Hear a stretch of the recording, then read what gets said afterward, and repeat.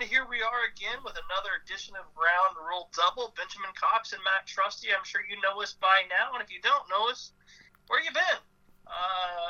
We've been kind of cruising along into the season. A lot of teams are up and down. Some teams are still performing. Some teams are hovering around whether they want to be great or mediocre. I think both of our teams fall into that realm. We're not really sure what we have with either team right now.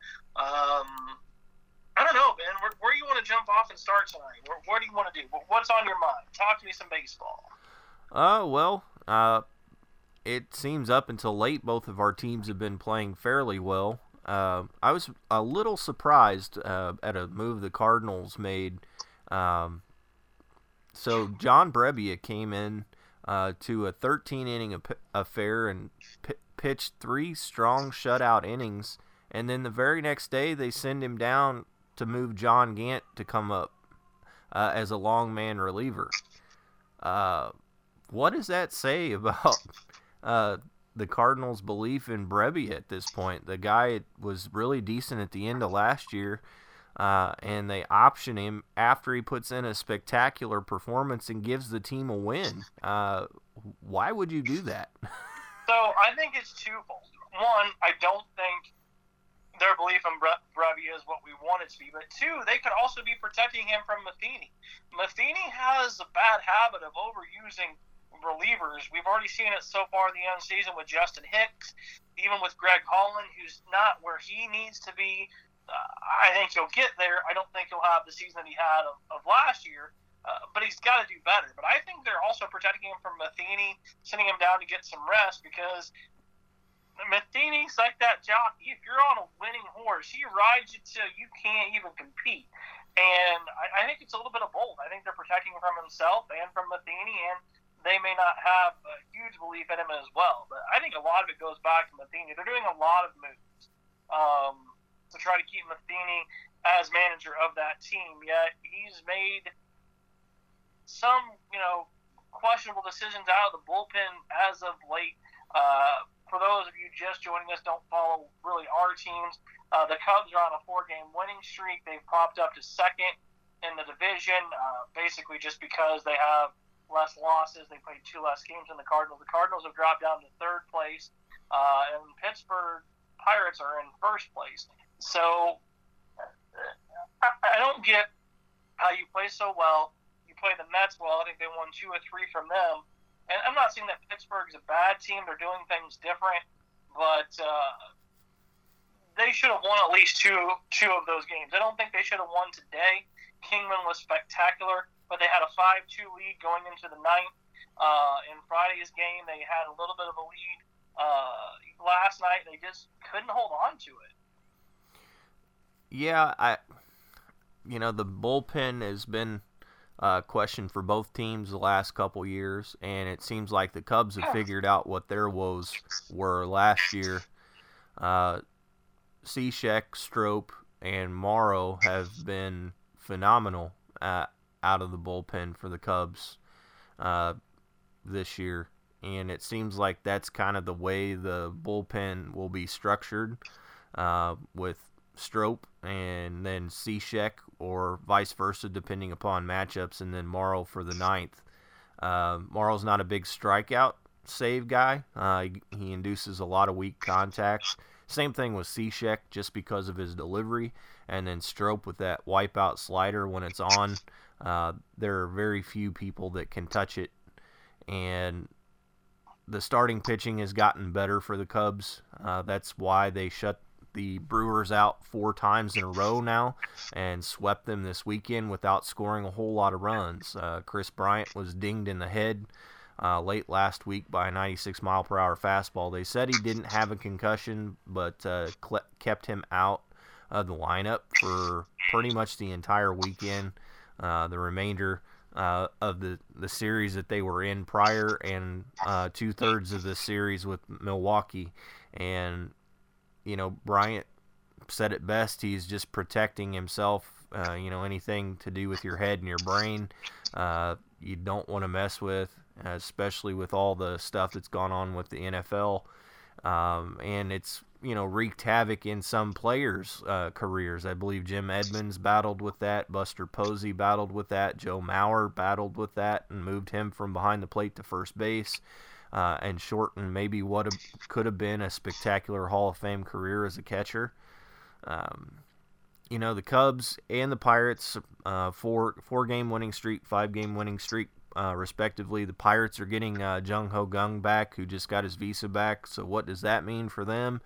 The Cardinals were playing really great ball, and then it just seemed like it all fell apart over these last 3 games with the Pirates.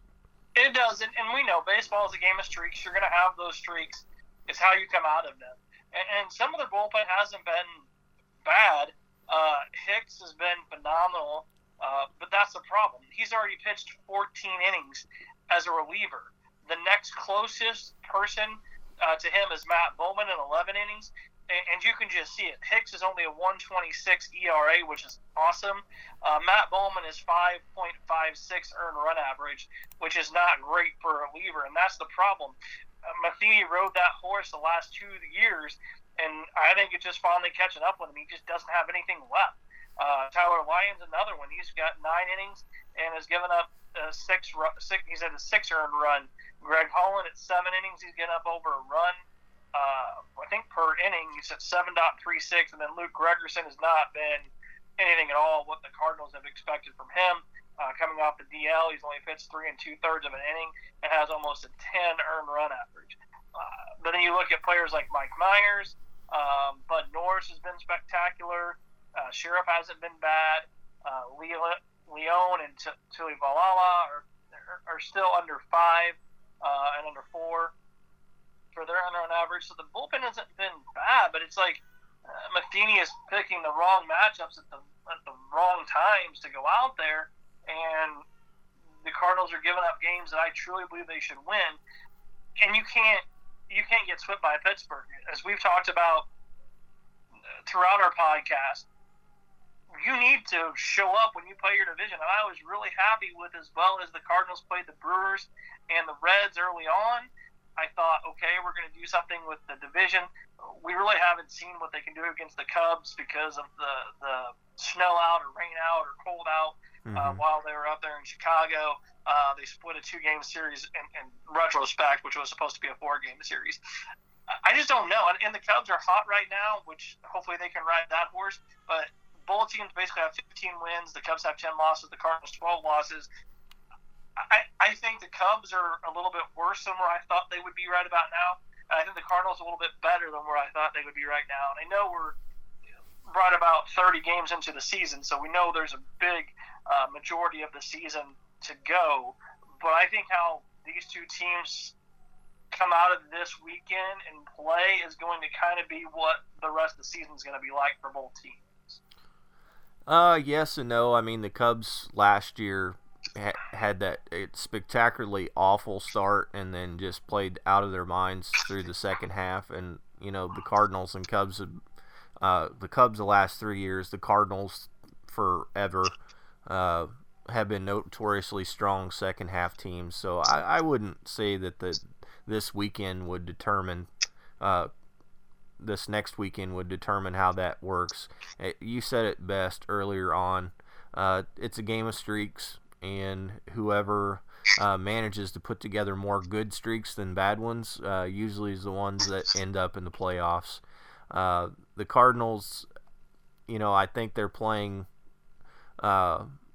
better than I expected them to be, especially with their pitching. Michaelis is one of those guys that was kind of surprising for me from them. I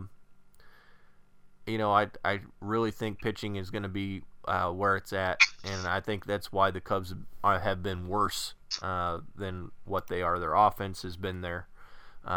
When 3 out of their 5 starters have, under 3.5 ERAs. Lester, Hendricks, and Chatwood are all under 3.30 ERAs, and all have pitched more than 27 innings.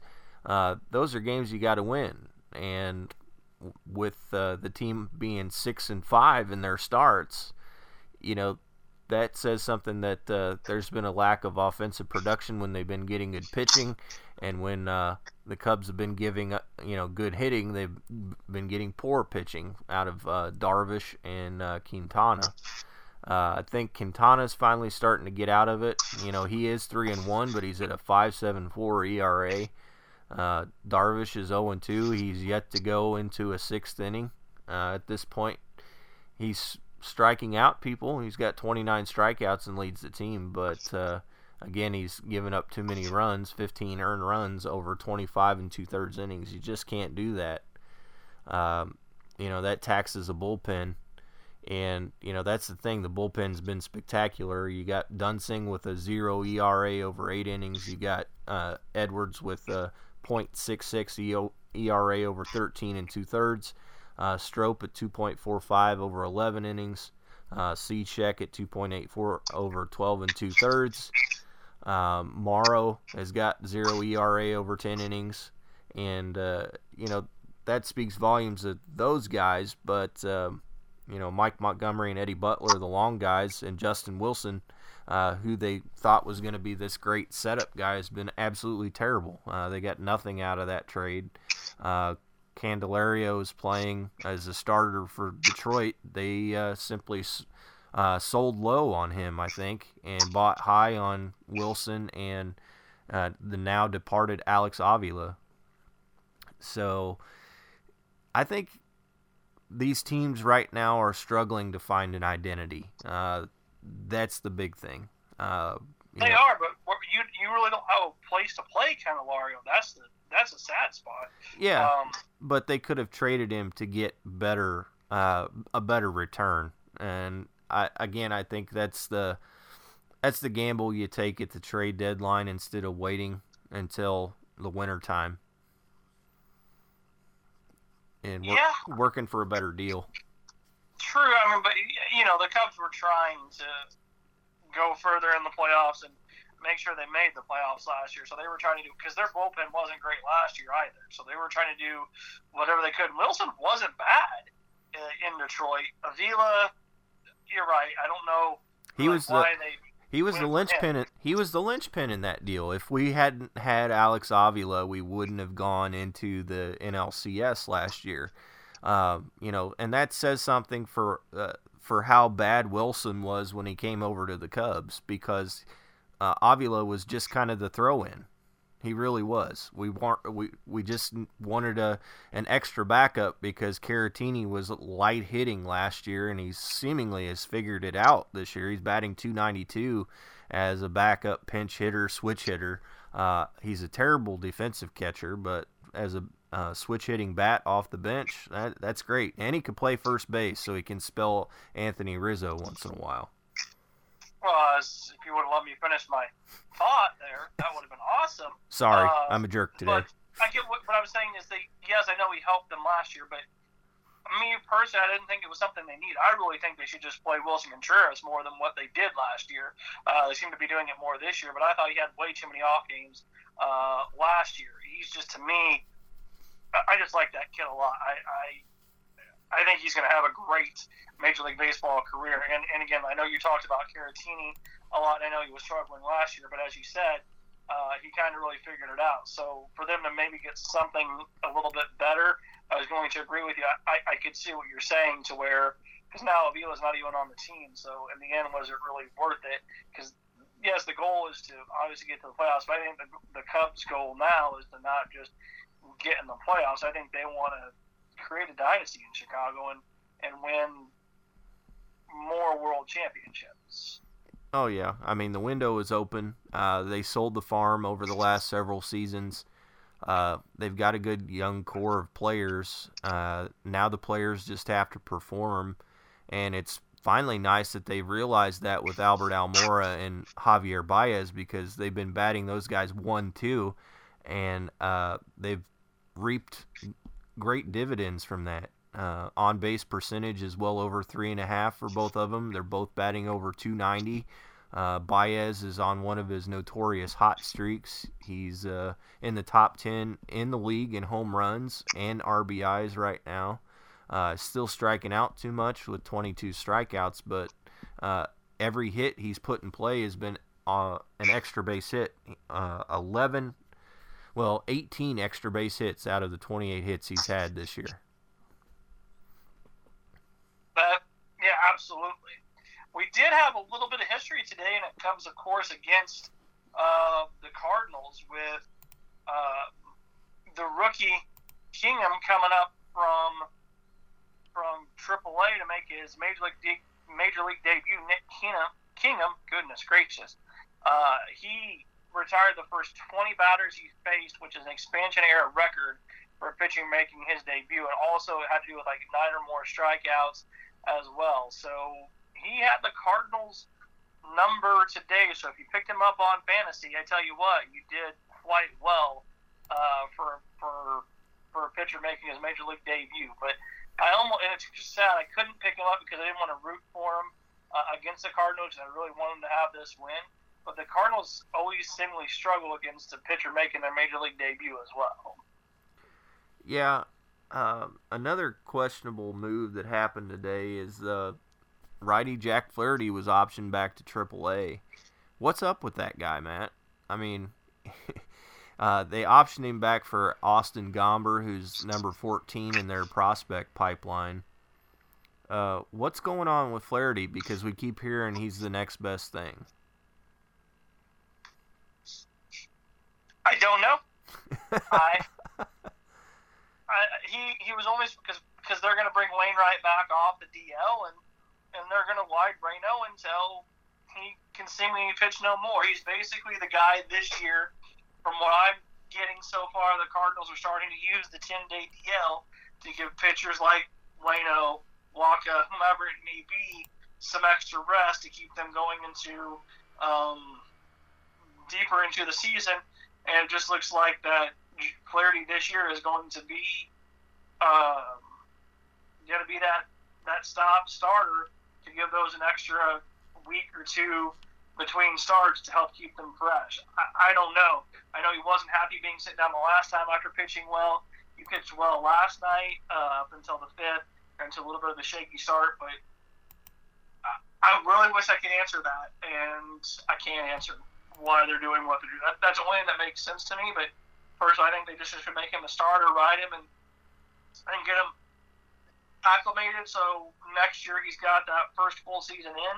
I think Waino needs to go to the bullpen or needs to be traded or even released, which Waino has been great. He's been a great Cardinal, but unfortunately Father Time has caught up with Waino pretty quickly. Yeah, I've been working on a little project from on the side about draft classes, and Waino is the oldest drafted player on the Cardinals team. He was drafted in 2000 by the Braves, actually. He and Yachty were drafted in the same draft class in that season, but Yachty, of course, was taken by the Cardinals. That's 16 years of 18 years, of Major League Baseball work, because he made his debut, I believe, 2 years later for the Cardinals, 2 or 3 years later. That's a lot of miles on an arm, and considering some of the injuries he's had, that just, to me, I would have seen them cut ties like they did with Matt Holliday. They let that guy go real quick. Obviously, they've got better options in the outfield now because of that. But, if they're going to have loyalties, why not to a guy who's still producing like Holliday, who actually had a semi-decent season as a DH with the Yankees last year? And I think they will, but I think they will go that route next year if he wants to pitch. After this season, he's just under contract. Honestly, if Holliday was still under the Cardinals contract, I think he would still be a Cardinal right now. They just don't seem to.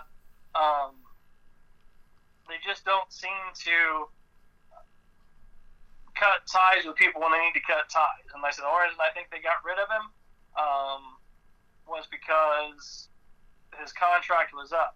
Another person that's struggling mightily for the Cardinals. So I'm in several different fantasy leagues. In one of my fantasy chats, it said a person said, if Matt Carpenter wasn't a Cardinal, he wouldn't even be rosterable right now.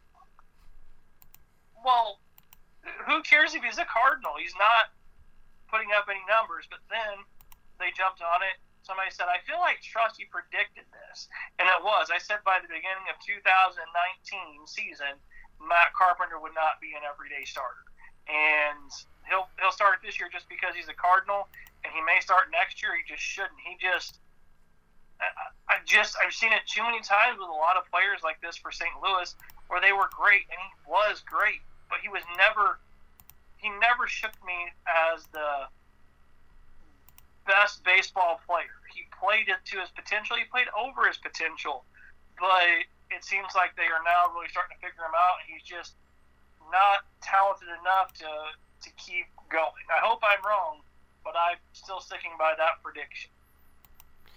Yeah, it just seems like injury or just streaky hitting has been his biggest pratfall at this point. And with Jose Martinez swinging the bat as well as he is, and Jorko's back from the DL, why not start those two guys because they're hitting the ball better? If you're a manager, with any kind of sense at this point, and you want your ball team to win, you put the best product on the field. And Carpenter's not swinging the bat right now. He just needs to go back to the woodshed and figure it out, or the Cardinals need to trade him while he's still got some value. I don't even know he has value right now, Ben. I really don't. Some desperate team would pick him up. You and I both know that. He'd probably go play for the Marlins. Yeah, I doesn't know what we get from that. You're right. There are some teams that would definitely be able to use him, but what would we get in return? That's the whole thing. Not what we could have got in return, say even last year. All right, Ben, what you drinking this evening? Well, tonight I am drinking an American adjunct lager from Capital Brewing Company called Supper Club. It is 5% alcohol by volume. I don't see any IBUs on the can. I'm too lazy to look it up at this point because I've had about 4 of them. Because I grilled out earlier today some nice ribeye steaks with the spring weather. So, yeah, that's where I'm at. I'm hanging out in the lager world with Capital Brewing Company tonight. I'm drinking 3 Blind Mice from Mother's Brewing Company out of Springfield, Missouri. 3 dark ale traditions get a dose of mother's love. A dry finish and medium body doesn't mean we skip on robust, roasty, malty character. This is an eminently drinkable brown ale for downtime or night's downtime. It's rich chocolate malt, green leafy hops, dry finish with a faint malty sweetness. It's got 5.5 alcohol by volume, 24 IBUs. Surprisingly decently smooth. I'm on their website. I don't know much about Mother's. It just started popping up around the St. Louis area. However, you always look for beers with the strongest IBU. They have a Chardonnay, barrel-aged asceticism, which is a Belgian strong ale at 14% APVs. I'd like to give that one a try. It's won a Festival of Wood and Barrel Aged Beer, so I'm going to have to keep my eye open for that one. I won the silver medal for the Festival of Wood and Barrel Aged back last year. But I'm actually surprised with the number of beers they actually have on tap from their tasting room in Springfield, Missouri. Wish it wasn't about a 4-hour drive there. I'd go take a look at it sometime. Yeah, they're starting to arrive around. I think they're in Springfield over here on the Illinois side too, at least on the tap rooms that I've seen. So I would definitely like to get a hold of some of those as well. Perfect. All right, Ben, got any shots or anything else going on this fine Sunday night? Well, the whole Respect 90 thing, it was interesting. Cody Bellinger from the LA Dodgers was pulled out of the game today by manager Dave Roberts for a lack of hustle. What do you think about that? Number 1 rookie of the year last year getting pulled for not hustling down to first base? So we've had this debate 100 times, whether it be on here or in private. You and I have always seemed to be on the same. I agree. You should hustle 100% of the time. You're never gonna embarrass yourself if you hustle. That's one of the few things that Auerbachsky said that I agree with. But then again, let's say he was hustling down to first base and popped his hammy and was out for 2 months. Where do you draw the line as a baseball player? Or as a manager? I still think you got to hustle. If the injury's going to happen, it's going to happen either way. But the people, there's unfortunately very two smart sides to both the stories. You can talk both of them, and both of them have good reasons why you would either hustle or not hustle. But I've always been a fan of hustling. Yeah, I am too. Some of my favorite players who were never really all-stars or, people that you would say are Hall of Famers were infamous hustlers in the game of baseball. And these guys look like, I call them softball league players because that's kind of how they looked. They had names that you would see on a softball league lineup card. Recalling an old name from Cardinal history, Rex Hudler, one of my favorite guys to watch when I was a kid. His uniform was always dirty. He was always diving into bases. He was always running into the wall in the outfield. He just played with reckless abandon. Never really an all-star for the Cardinals or anywhere else that he played. He was kind of a journeyman fourth outfielder, but he always gave it 110%, and that was a guy that I always really had a lot of respect for. As well, Hudler was one of my favorite Cardinals as well. You're right, never really got the fanfare, but tell you what, when you watch somebody hustle and work that hard, it just makes you love the game even more. But I agree. I mean, you have to. I think you got to hustle and respect the game. So I hope Bellinger learns from this. I definitely think he will. But that's the whole problem, though. That's why the Cardinals can't bench anybody for not hustling, because Yachty doesn't hustle 100% of the time. So you can't bench somebody and when you don't give all the players the same treatment. Right, yeah. And when you got a guy like, the Cubs had back in the really, really bad days in 07, 08, and I say really bad days, they were full of all-stars back then, and I believe they won, they won 97 games in 08.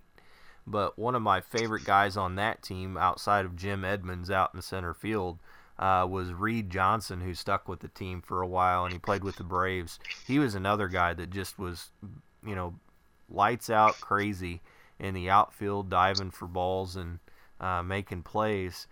And when you got one guy on the team that stands in defiance of that, it just, it reflects poorly on the rest of the team, because you had guys like Edmonds and Reed Johnson on the 08 team, and then you had Alfonso Soriano, overpaid left fielder, really kind of left a sour taste in a lot of Cubs fans' mouths because of the big contract that he got, and Aramis Ramirez, who was a production machine for the Cubs for several years, but those two guys never hustled. It's one of those things that they never did hustle down to first base or try to leg one out. Soriano was a 30-30 guy when he was with the Yankees before he came to the Cubs, and it just always got under my skin to see those guys kind of rest on their laurels and their home run power rather than going full blast and doing what they can for the team to win.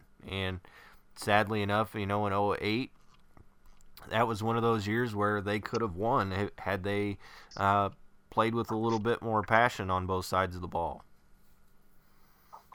I agree. I think because hustling is infectious, and I think that's why the Cardinals, when they had David Eckstein on the team, even though he wasn't the best player, he made the entire team better because everybody just hustled and had fun. I mean, he knew he had a short window for his playing career, and he made the most of it while he could. How about you? Got any more shots? Well, we always kind of take a shot at the standings and just kind of see where we're at. Arizona off to still a tremendous start. They're 19-8. Colorado, San Francisco, the Dodgers, and Padres all behind them. The Dodgers are still 3 games under 500.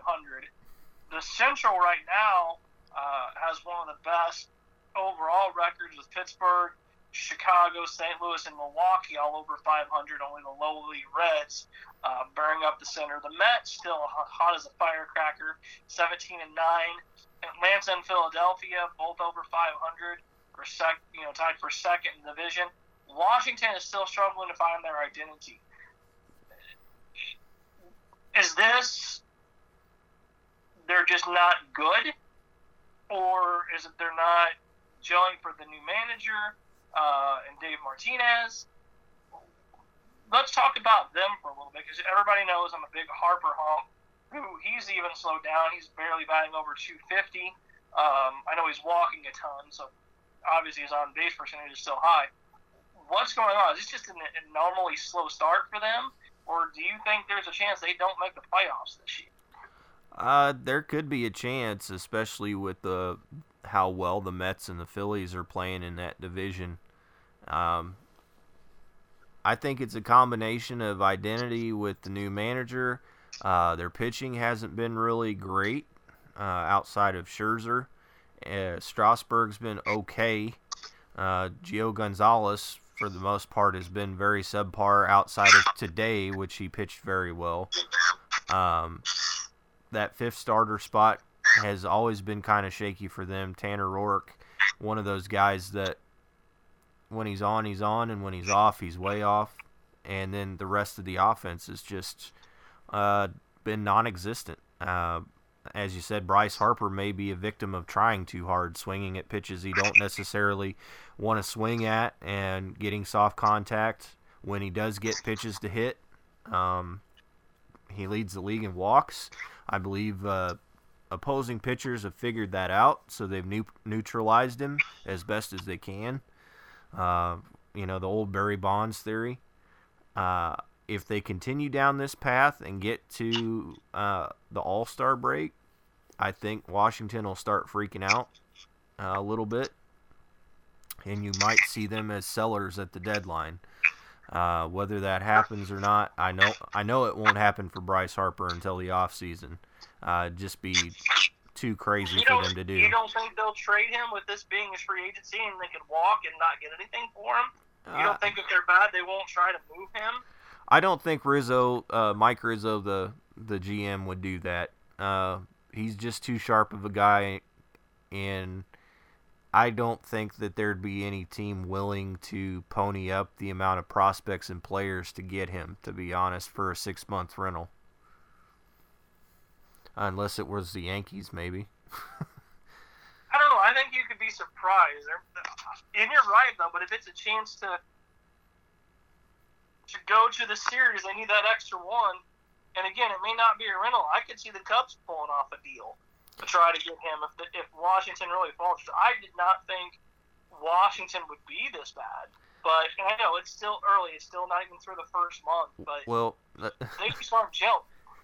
I think there'll be some trades at the deadline that'll be crazy. There's also rumors in the mill right now with Baltimore tanking as bad as they are. They're not trying to tank, but they're just not playing well. There's been rumors that the Cubs may go after Manny Machado to play shortstop, and Addison Russell would be a part of that package. Now, given that rumor is just in its kind of small incubation stages right at the moment, but that kind of a deal would be huge. The problem with that is the Cubs would then be out of the running for Harper in the offseason. So I think there's some talks happening, but I don't know. You could be right in the fact, and Matt, sometimes you are right, as you mentioned earlier in your fantasy league about Matt Carpenter, that some team may decide, hey, I'll give you 10 of my best prospects plus this major league player or pitcher to get 6 months or 3 months out of Bryce Harper if it means we're going to the NLCS or the World Series or the ALCS. So you never know. It's baseball. It is baseball. I look forward to it. So you talked about the American League. Yeah, Baltimore rounding out the cellar at 8-20. Boston first at 20 wins this year at 20-7. New York is behind them. Toronto, and then Tampa Bay. Cleveland may very well run away with that division. I know they're only 14-12, so they're not great either. But every other team in that division is below 500. Mm-hmm. Detroit, Minnesota, Chicago, and Kansas City are all struggling mightily. I don't think we're going to see back-to-back great years from Minnesota. And then the West is actually pretty close as well, other than Texas, who's 11-18. Houston's 19-10. Then they have the Angels and Mariners that are 16-11 apiece, and even Oakland is playing 400 ball at 14-14. So, first month into the season, we have 1 day left before we jump into May. There's a lot of stuff I didn't see happening so far early in the season, and I definitely look forward to the roller coaster ride the season's going to take us on, because it's definitely been a little bit different compared to seasons past. Yeah, I mean, look at that deal that the Astros cut for Garrett Cole. A guy that he was the ace of the Pirates staff, but largely considered to be kind of a second or third tier starter for the Astros. The guy just set the Astros record for strikeouts in April was 61 this month. That team seriously scares me. I think they could be the first team to repeat as World Series champions. Yeah, they made some moves, and sometimes even Verlander looks like he's found a fountain of youth so far in the early season, less than a 1.4 earned run average. And, Cole has been great. But you're right, man. The Astros just really could be that special team. Yeah,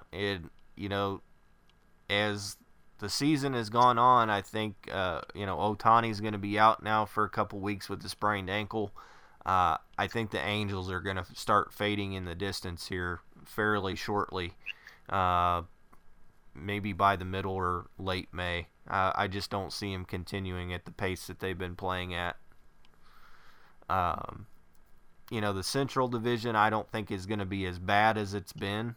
A lot of those teams haven't played each other yet. Once the division starts getting some more series, I think that the Twins may end up figuring things out. I don't think the Tigers ever will. But yeah, Cleveland should by all intents and purposes run away with that division at some point. I think they will, but man, I don't know what's gonna happen in the end with all of that. I'm just, like I said, I'm ready for the roller coaster ride baseball is gonna take me on. Yep, I'm right there with you. It's kind of been just a regular old week of crazy good baseball. Ready for me to take everybody home, or you got anything else on your mind? Take us home on those country roads. All right, well, this has been another episode of the Ground Rule Double. You can reach us at SoundCloud and iTunes. Just click the little subscribe button. That's Ground Rule Double. You can also email us at groundrulex2@gmail.com. We'd love to hear some questions from any and all of our listeners, as well as any beer sponsors. We always like good beer. Let us know something good to taste during the show, and we'll give you a shout out. You can always find us here every week. Download us directly to your mobile device or listening device of your pleasure. From Ben Cox, Matt Trusty is on the other side. You can see us, well, not necessarily see us, thank goodness, but hear us here again next week, right here on the Ground Rule Double.